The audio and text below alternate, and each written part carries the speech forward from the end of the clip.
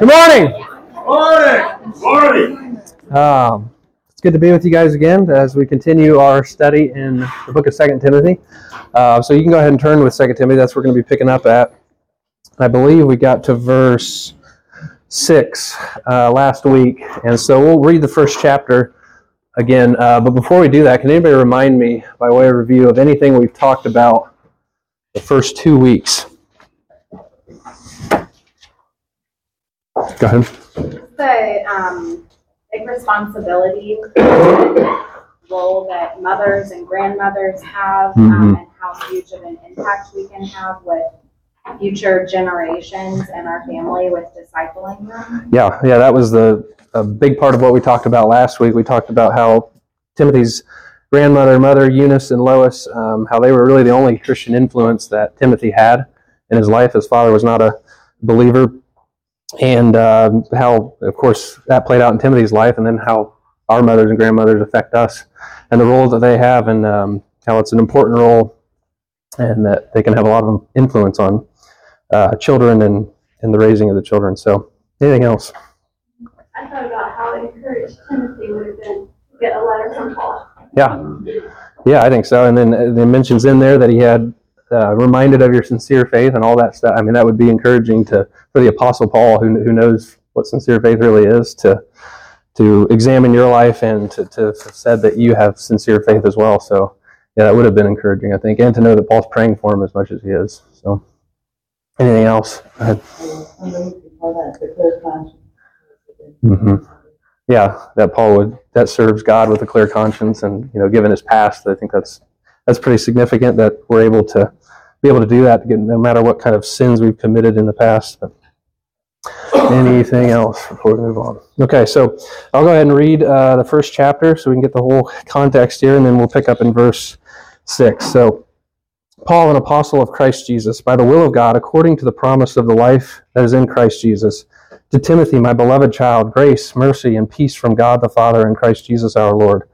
I thank God whom I serve, as did my ancestors, with a clear conscience, as I remember you constantly in my prayers night and day. As I remember your tears, I long to see you, that I may be filled with joy. I am reminded of your sincere faith, a faith that dwelt first in your grandmother Lois and your mother Eunice, and now I am sure dwells in you as well. For this reason, I remind you to fan into flame the gift of God, which is in you through the laying on of my hands. For God gave us a spirit not of fear, but of power and love and self-control.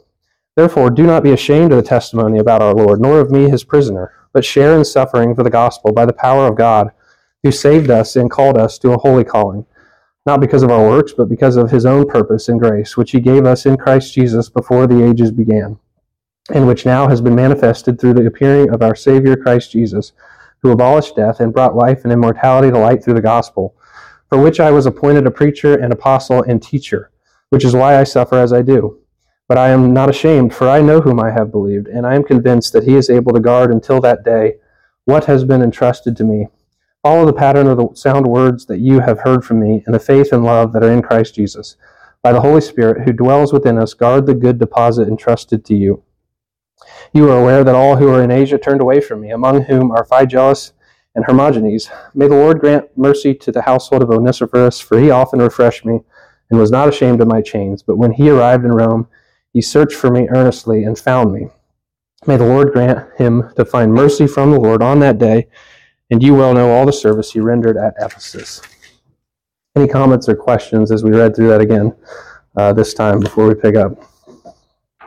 Go ahead. I don't know if it's going to be today, but the word abolished is such a big word. It's not just, he didn't just put death to death, or he put an end to death. He abolished it. It sounds almost like a violent, getting rid of. Yeah, that is the use of that word. Significant word there. Yeah, probably won't get there today, but that is significant that he has abolished death and brought forth life through his life and death. So, do you have something, Pastor Tim? Yeah, something I've really wondered about is this Onesiphorus guy at the end of the chapter, because he says, may the Lord grant him mercy.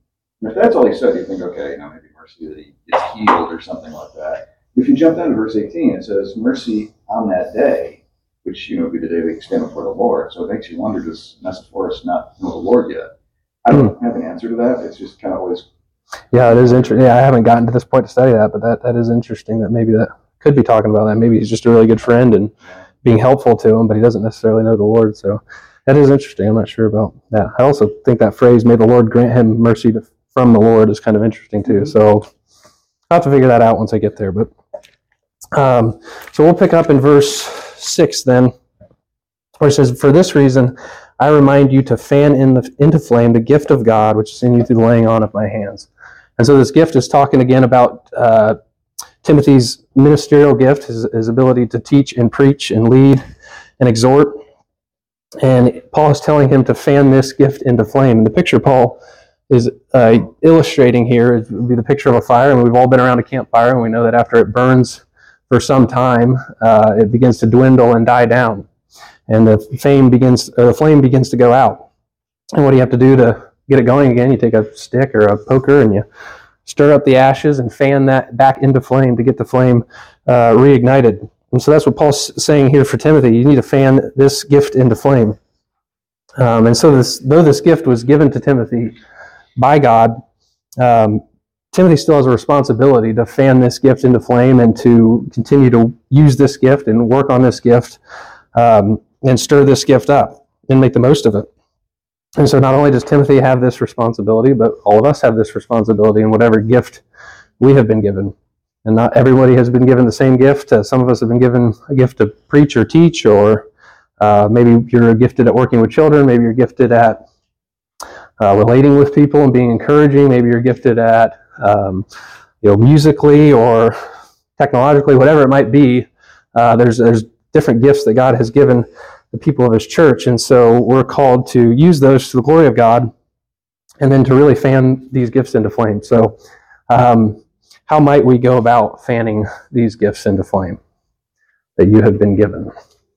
Anybody have ideas? Practice, yeah. Just do it. Yeah, that's what I put down here. It really is to use your gifts is really the best way to fan your gift into flame, and that is to get involved with a local church, which hopefully most of you are involved with this one, and to get plugged in where you can. There's several different places you can volunteer here at this church to use your gifts and to get better at them and sharpen them and continue to grow in them. And so hopefully whatever area that is that you feel you've been gifted in, you can plug in. It doesn't have to just be in the local church either. It can be out in the world. Some people have been gifted at evangelism. Not that we're not all called to be evangelists, but some people, really have an ability to relate to people and have those kinds of conversations. So you can use that gift out aside from the local church as well. But yeah, that's really, I think, the best way to fan these gifts and flames, continue to use them. And for Timothy, that was to continue to teach and to preach and to not let his gift die down. I also think there's a sense in which we must fan into faith our flame, or fan into flame our faith. I think our faith from time to time can dwindle and die down. I know that I can admit that my faith sometimes is not what it is at other times. It's not as strong as it is at other times. And there is some sort of fanning that faith into flame. Emmanuel, you have something to say? Yeah, I have a question. Okay. Does God give gifts based on gender? Does God give gifts based on gender? Yeah, there are unique gifts that men have that women don't have, and women have that men don't have. So there are certain gifts, and then there are certain gifts that both genders have, I would say. Does that answer your question?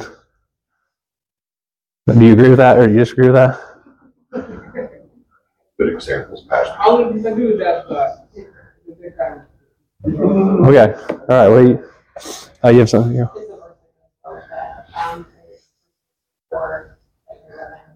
As each has received a gift, we will serve one another. We're stewards of God's grace. Whoever speaks is one who speaks oracles of God. Whoever serves is one who serves by the strength that God supplies. In order that in everything God may be glorified through Jesus Christ. And belong glory and dominion forever and ever, which reminds me of what Tim was saying. He gives us a gift, he equips us. We just need to trust him. And in the end, he's the one who receives the glory, just like Paul, his born in flesh and all these kinds of things. Even John the Baptist's attitude, I must decrease, he must increase, that whole thing. That's when he really blesses the gift, when you have a humble servant, he's directing all the glory and praise to him. For in humble gratefulness for the gift, as well as just God being able to use it and magnify it. Like, we just need to get out of the way. Yeah. And when your aim is to bring glory to God and not to bring glory to yourself, and to look good and have a good reputation amongst people by how faithful and holy you are or something, but it's really just to do it out of bringing glory to God, and that's recognizing that's why you've been given that gift. So then talking about this fanning faith into flame, what are some of the better or the ways that you guys fan your own faith into flame, or ways that Scripture teaches us to fan the faith into flame? Scripture right there, you said in Scripture, you stay in the Word. Mm-hmm. Yeah. And I would challenge anyone to step away from reading the Bible. For just when you step away, you feel encouraged. You could even be reading some of the hard things that were being written in Psalms and still step away being encouraged. Mm-hmm. Yeah, it definitely has that ability, and that's really, and I think I maybe mentioned the last time I taught, but really any question you have pertaining to the Christian faith, how do I grow more in this? How do I get better at this? You want to answer that with read the Bible and pray more. That would be a great answer. And of course, that's like genuinely reading the Bible and searching it out, and genuine prayer, not just checking it off and saying, okay, why haven't I grown in this area? But yeah, that's, let the word of Christ dwell in you richly. I think we're commanded to do that, and so that would certainly is a way of encouraging you and motivating you to, and then fanning that faith back into flame. Go ahead, Carol. I think that many things and me personally, just when my faith is weak, I hesitate to speak about, what I hope God's going to do, or not just talking about answered prayer, but I don't want to know, okay, what if God's will isn't this? I'm just not going to say it. It just shows how little my faith is, but I think just believing, the faith of a mustard seed and that God will work through whatever it is, in the context of just what our faith is. Not making much sense. Our faith is very little, and I think that God wants us to, and he uses the example of like the widow literally harassing a judge to get their way, or a neighbor that's banging on the door when the guys and his family's all in bed or whatever. And God's almost encouraging that kind of behavior. It's like, you've got to believe, like the widow with the judge and the neighbor who's knocking on the door, they really believed if they kept going that God would come through, and he did. You know what I mean? And I think too often we're like, well, it mustn't be as well. Oh well, just kind of tuck myself between my legs and run away. And so there's an element of just belief, and even I would say speaking forth to someone like, this is my, I don't know God's will. Of course, we always have to pray for you guys. I don't know God's will for you in this situation, but I believe it, and just to really believe it and speak it verbally out publicly or whatever. I just think God honors that in a bigger way than if we're just quietly hoping. Yeah, I think going about it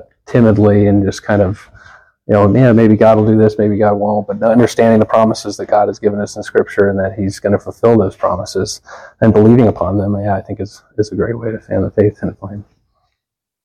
As a parent for 3 years now, making sure to instill these principles into our children is a way to fan the flame.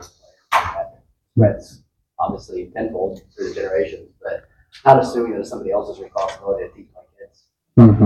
Like fanning their faith into flame, or affects you as well, is what you're saying? I was talking about the gift of God, or for Timothy, but I was taking it a different route to the fan of faith. Just saying, use an analogy of spreading the fire. Yeah, I think that would. I don't have children, so I can't exactly speak to that. But I agree. It also is encouraging. Like, if I have to think about how do I tell my 3-year-old this, right? Like, do I teach my 3-year-old about God? I am encouraged in the process, right? Yeah. And the verse you were trying to say, let the word of Christ dwell in you, which originally my brain started to finish it, right? Teaching and admonishing one another in all wisdom, and singing psalms and hymns and spiritual songs with thankfulness in your hearts to God. Like, all of that fans into flame my faith. That's a good example, and certainly as you have to learn the answers that you have to give to your children, I think is a way that teaches you, encourages you. And then you go on there talking about spiritual songs, sing hymns. That's one of the ways I like to fan my faith into flame. Is it has a way of just helping me be reminded of good hymns that have biblical lyrics and stuff like that can remind me of the truths and the promises that God has given. I think also going back and seeing how God worked in the past. And, has God ever failed me before? Has He always provided? And go back and review, you've always been through there. And I have no way even to have faith, lack in faith now. So I think the more you can see how God worked in your life and how He's working, that can also increase your faith. Yeah, I think looking back at all the times God's brought you through whatever circumstance or trial that you faced before, it's really an encouragement. Is there another hand? I think to sum up, we're talking about people who are faithful, reliable, teachable. We talk about somebody like Joshua. Joshua was always around. Moses was always there. Moses is minister. So when Moses passed away, who was called? The one who was always available, teachable, and faithful. Yeah. So sometimes I think the problem is that we feel that we've studied so much. Oh, what is the pastor teaching? Oh, he's doing First Timothy. Oh, I know it already. Oh, I've read it already. I know much, and you don't avail yourself of new insights and things. Usually it happens to us. Yeah, being teachable, I think, and humble again, willing to learn is certainly. Anything else, Emmanuel? I just want to say that not knowing God's will is confusion. Not knowing His will is confusion. Is that? If you don't know God's will, you are confused. Yeah, I would agree. And also, if you don't submit your will to God, God will not know your will. God will not know what you want exactly. So it goes both ways. You need to know God's will, you need to submit your will to God, so that you work together with God. Yeah, I mean, saying God doesn't know something is a little. I mean, I don't know if I'd say that He doesn't know your will, but I mean, you certainly have to know God's will, which is through Scripture and reading Scripture. And so, yeah, I'd agree with that. And if you don't know the Word of God, you don't know what God's will is, then you are going to be confused. So, I would agree with that. Yeah, at some point, who's your will? Or God's will. Yeah, certainly. Yeah, and submit to God. His prayer here is Paul's done back in verse 3 there. Where he's talking about remember constantly in prayer. So that's for me. I've got a brother I just talked to this morning that I prayed before I came for a situation that's going on in his family. That helps me as well. Yeah, I think so. That's what I mentioned there in prayer as well, as a way of fanning that gift into flame, or fanning your faith into flame, the times you're most discouraged or most tempted or whatever it might be, to go to the Lord in prayer even if you don't want to. You almost force yourself to do it, and then, not out of, again, just checking off the box, but, getting yourself back into that mindset of praying to God, and that can be very encouraging as well. Another way I have put down here is to live life with an eternal perspective. I think that's something I have to remind myself of all the time. What truly matters here, what's most important, has an eternal effect. What am I spending my time doing? That kind of thing. And Jonathan Edwards once prayed that God would stamp eternity on his eyeballs, and that's always stuck with me. What is he saying there? He's saying that wherever he looks, he's looking through that lens of that eternal perspective and reminded constantly of what truly matters here. And so we should pray that God would do the same thing to us. And I listened to a sermon by Steve Lawson a while back, and he said there's 3 things that you should think about every day, and that is the shortness of life, the certainty of death, and the length of eternity. And so those 3 things, that's what helps you keep that eternal perspective in mind. You think of the shortness of life. Nobody knows how long they're given. It could be 50 more years, it could be 2 more years, it could be a week, it could be a day, and your life's over. But even if you're given 100 years of life on earth, it's still, in comparison to eternity, that is very short, and it'll go by quickly. And then the certainty of death, of course, we all know that we're all going to die. It's appointed once for man to die, and after that comes judgment. The wages of sin is death, so everybody at some point is going to die, and so we know that's certain. And then we think of the length of eternity, which is a sobering thought for sure. And I actually did a deep study on this, and eternity is a very long time. And there's no second chance, I shouldn't say second chance, there's not another chance to go back and change. You're there and you're there for eternity, and you're not. Whatever place you've come to is where you're going to rest forever. So that's certainly a sobering thought. And I think those three things have a way of really keeping that into perspective of doing what matters in life and not wasting your time doing silly things. It's also why I like Pilgrim's Progress so much. I mean, are most of you familiar with Pilgrim's Progress, a book written by John Bunyan, I think in like the 1600s. I think it's like the second most popular book, or maybe purchased book, I don't know, other than the Bible. So it's a pretty big book, and even if you haven't read the book, you're not much into reading. They have a movie out on it, I think, a couple of years ago. It's like an animated version of it.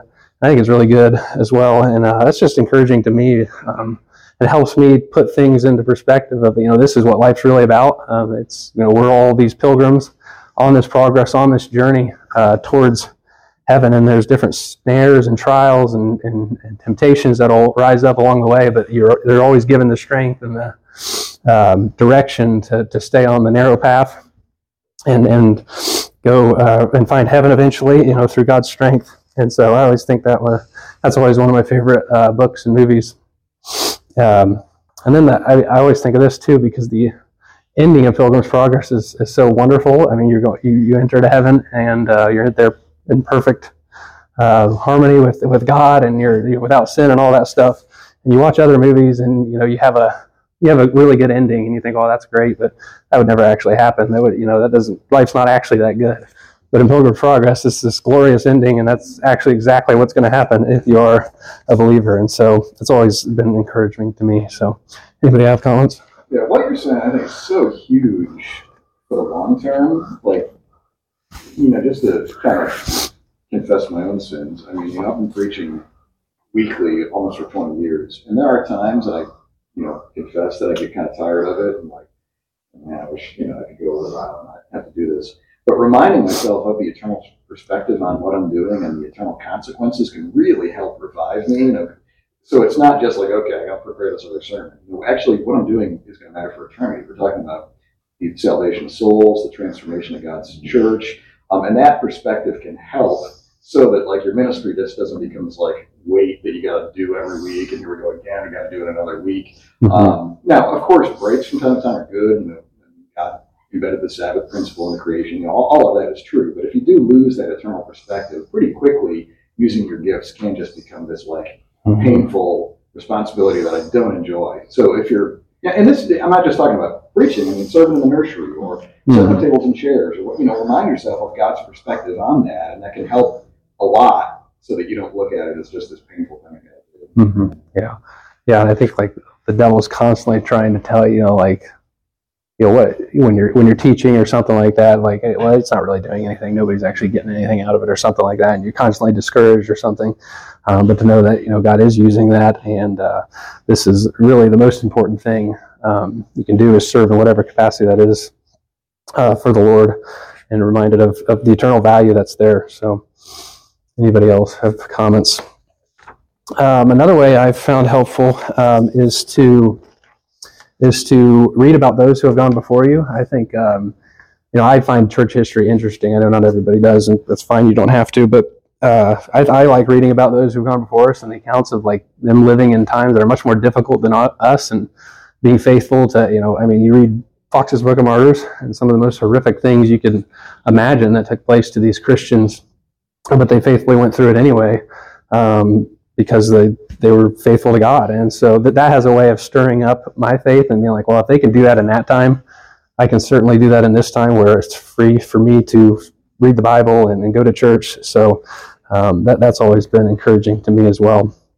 Any other final ways you can think of to fan your faith into flame before we move on? I think that attendance in the church family, you encourage each other, and not just Sunday morning, okay, it's 8:00, you need to get dressed and go. Mm-hmm. You involve yourself in the men's retreat, in the Friday night growth groups, in the Sunday night growth groups, and any kind of prayer time that they're having. And just that being with your brothers and sisters, encouraged. Oh yeah. I think that's definitely, coming to church and Bible study and stuff, just being around like-minded believers, because you're out in the world and there's so many people that just don't believe the same way you believe or disagree with so many things. So just to be around people that believe the same things and hold true to the same things is definitely an encouragement for me. So yeah, that's definitely a way to fan your faith into flame. So let's move on to the next part there, where it says, "For this reason I remind you to fan into flame the gift of God, which is in you through the laying on of my hands." So I don't think, and you might disagree with me on this, but I don't think Paul is claiming to have given Timothy this gift himself. I think this is more of him recognizing the gift that was in Timothy, or that God had given to Timothy. And so him, along with the elders in that day, were recognizing and really just affirming and commissioning Timothy to the ministry through this laying on of hands. Of course, we know that Paul and the apostles had the ability to lay hands on people and heal people and really impart the Holy Spirit to them. So I don't know that it's inconceivable to think that God would have used Timothy or Paul to give Timothy this gift through the laying on of hands. So like I said, you might disagree as to exactly what was happening there. I tend to think it was more of just the recognition of the gift that was in Timothy. And we see laying on of hands throughout the Bible. You see in the Old Testament, they're commanded to lay hands on the sacrifice. Of course, Jesus lays hands on people to heal people, and we talked about the apostles, and this is really a theme throughout the Bible, is the laying on of hands. And it was common practice and tradition to do this to commend somebody to the ministry, like we talked about. And people still do this today, and I don't know, do you guys do this for deacons or anything? Or if you... Yeah, if we would call like a pastor, associate pastor or something. Yeah. Okay. Yeah. So churches do. Yeah. So some people still do this laying on of hands, and there's nothing wrong with that. To have this kind of intimate act of affirming somebody to the ministry and praying for them. I think where you go wrong there is to think that you can give somebody the Holy Spirit today or heal somebody, and a lot of people take it to mean that. But I think, like I said, this is still in practice today, and I think that's probably what was happening here. And some attribute the laying on of hands of Paul to imparting the Holy Spirit to Timothy. I think it's possible that he did that, but it probably would have been two separate occasions, because I don't think he would have imparted the Spirit to him and then also commissioned him with this gift to be a minister. I think in Titus talks about how you're not to be a new convert or a new believer if you are going to teach or fill out this role. And so I think this was more of Paul and the elders affirming Timothy with his gift to be a minister. So any comments or questions on that phrase there? If you look at the structure of the sentence, for this reason I remind you to fan into flame the gift of God, which is in you. So the which is pointing back to the gift of God. It's not pointing to the laying on of hands. Yeah. And so it'd be like you said, he's commissioning him. Mm-hmm. He's reaffirming the gift of God that Timothy has. Mm-hmm. Yeah, it is a kind of interesting word. I mean, because after that, which is in you through the laying on of my hand, it almost sounds a little bit like he's saying, that's the reason you have I gave you this gift or something like that. But I mean, certainly Paul would understand that God is the one who's given Timothy this gift. So that's where I would fall on it. But any other comments? Is it similar to ordaining today? Like laying hands on somebody to be a pastor? That's kind of how I'm looking at it, but I mean, I could be wrong, so that's what I was. Go ahead. Yeah, real quick, like when we talk about spiritual gifts, we often think only of like abilities, but the New Testament term is a little broader than that. It can refer to like a position as pastor. Like, again, we don't typically think this way, but being like installed as a pastor should be viewed as a spiritual gift. So I think that's probably in context what he's talking about, not primarily like Timothy's ability to teach or preach, but his role as pastor of the church in Ephesus. That's the gift that he's to cultivate and like thrive in. So I don't know if he was getting lazy or scared or whatnot, but as the pastor of this church, fan that into flame, not so much like this ability to preach or teach. Okay. Yeah, that could be one way to look at it. I mean, that does connect. I'm sorry to interrupt, but I mean, if you trace that, especially in the pastoral epistles, that's how pastors were identified. Hands were laid on them. They were commissioned then to like pastor the church in Crete or Ephesus. So to me, it seems like that's the most logical thing. Not so much like you're getting lazy in your teaching ability, but as pastor, you've got this gift to shepherd this church. Now fan that in. Okay. Yeah. Could be. Go ahead, Bennett. I think like Pastor was saying, if you've attended the ordination services, you have the senior pastors laying their hands on students who are passing out. And I think it's symbolic. Yeah. But it doesn't take away from the training and the preparation and all of that. It's symbolic to that the students can always look back on. Hey, this was done publicly. Yeah. And so it's also a way of warning those whose hands were laid on that. No, remember your ordination. It was before public, witnesses, and that should also guide you as you minister into the future. So I think it was not just for the kid, but for the public witness. That this was done in front of the church or churches, and that should always be on your mind as you minister. Yeah, I think there is some significance to the act of doing that publicly. So that could be. Go ahead, Jules.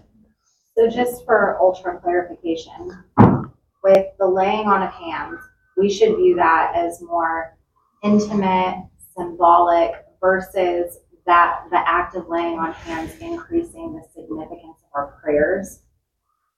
Oh yeah. I think it's a symbolic thing and intimate. Yeah, I would say that would be the view of it. I don't think whether or not you laid hands on somebody or not means that God's going to answer your prayers more, because they were laying hands on you. So yeah, they definitely deserve to be answered there. I don't think that would be the case. Go ahead, Carol. Yeah, it just all of this kind of your last 2 points together. I mean, yes, the laying on of hands, it is part of the great cloud of witnesses that actually encourages you in a positive direction. Encourage to build courage into somebody versus a negative would be accountability. But in this, I think, and also in just ways to increase your faith, increase your effectiveness, increase the use and effectiveness, I guess, of your gifts, is, sometimes we say, okay, we need to practice them, we need to learn more, whatever, but also we have not because we ask not. God over and over encourages us to ask, speak, knock, and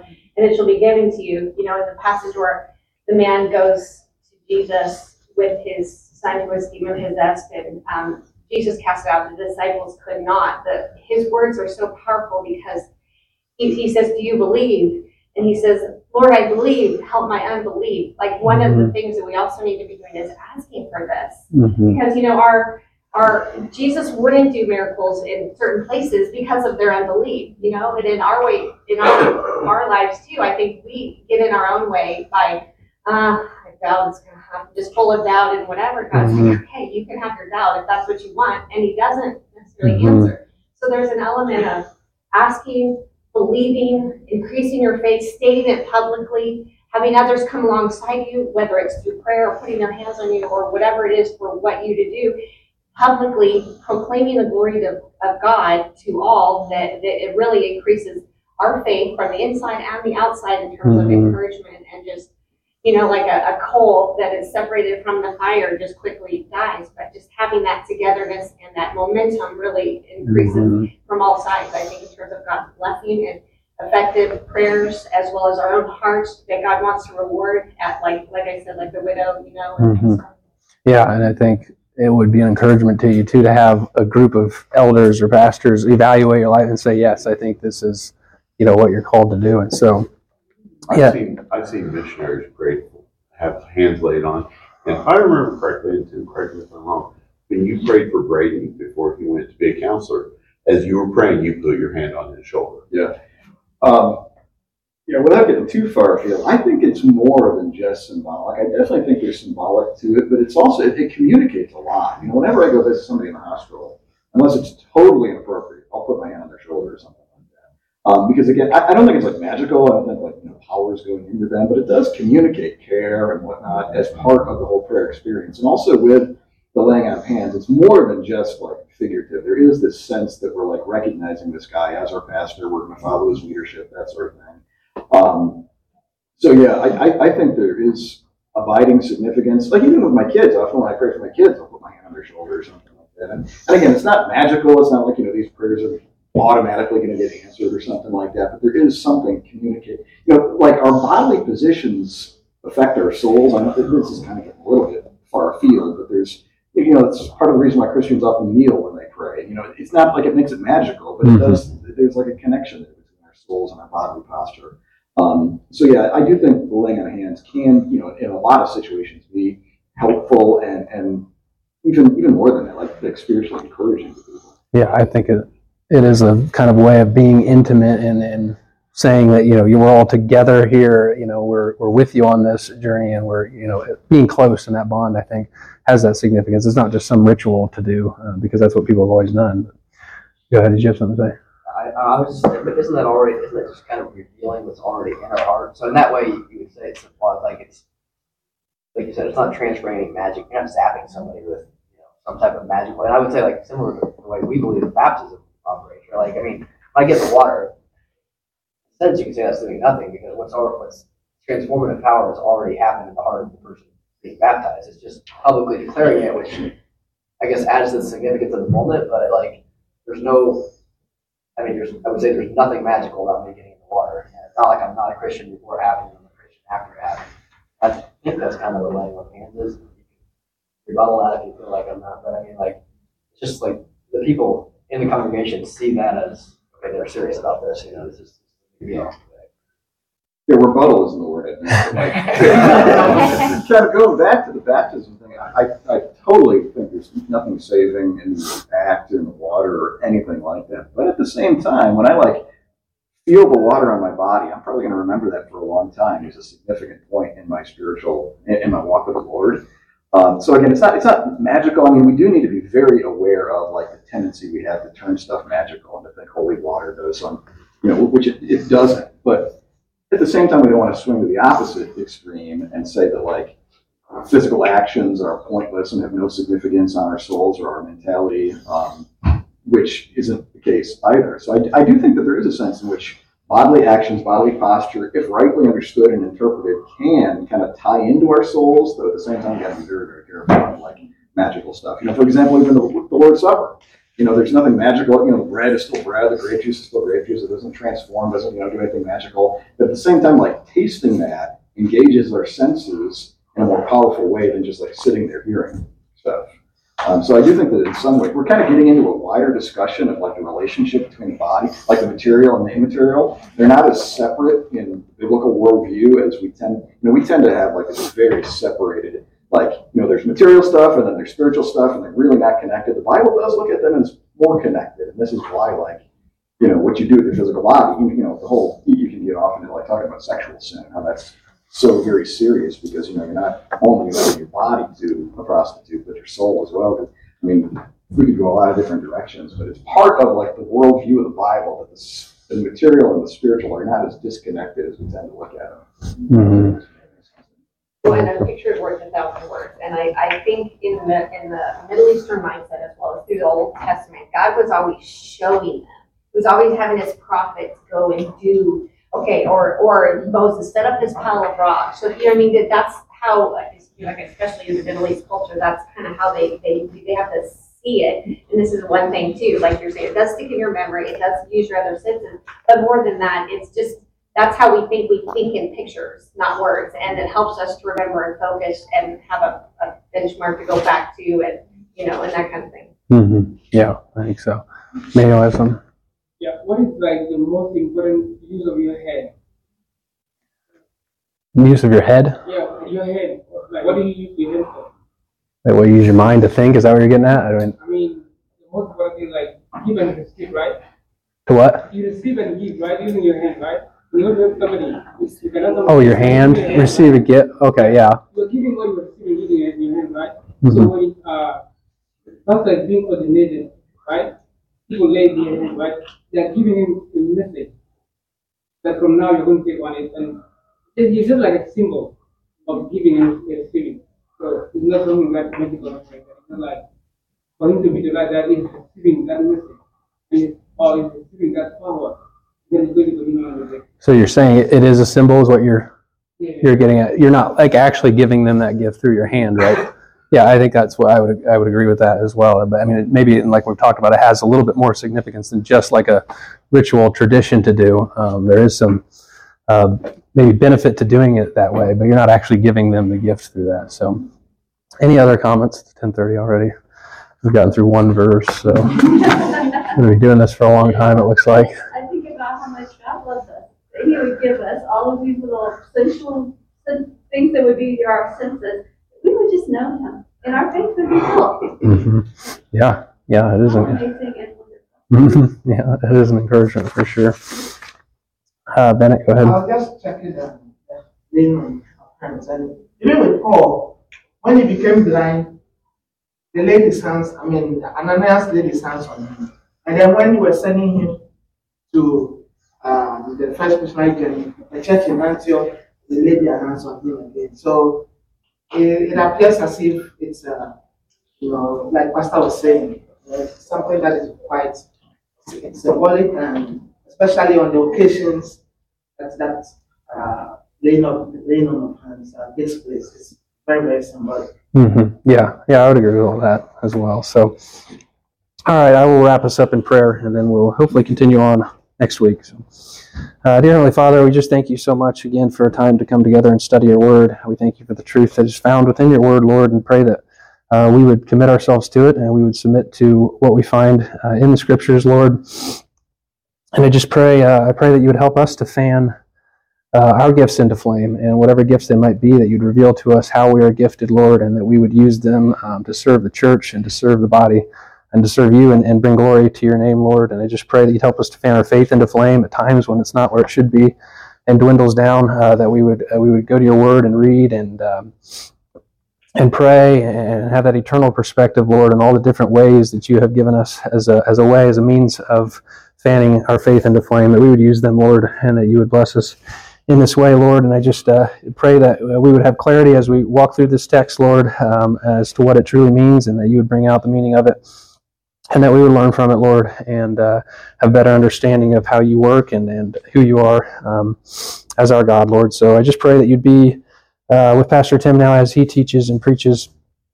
Give him strength and the ability to teach clearly and communicate the meaning of the text to us, Lord, and that we would be edified and built up, Lord, and that we would give you all the praise and the glory. In Jesus' name I pray, amen. Amen.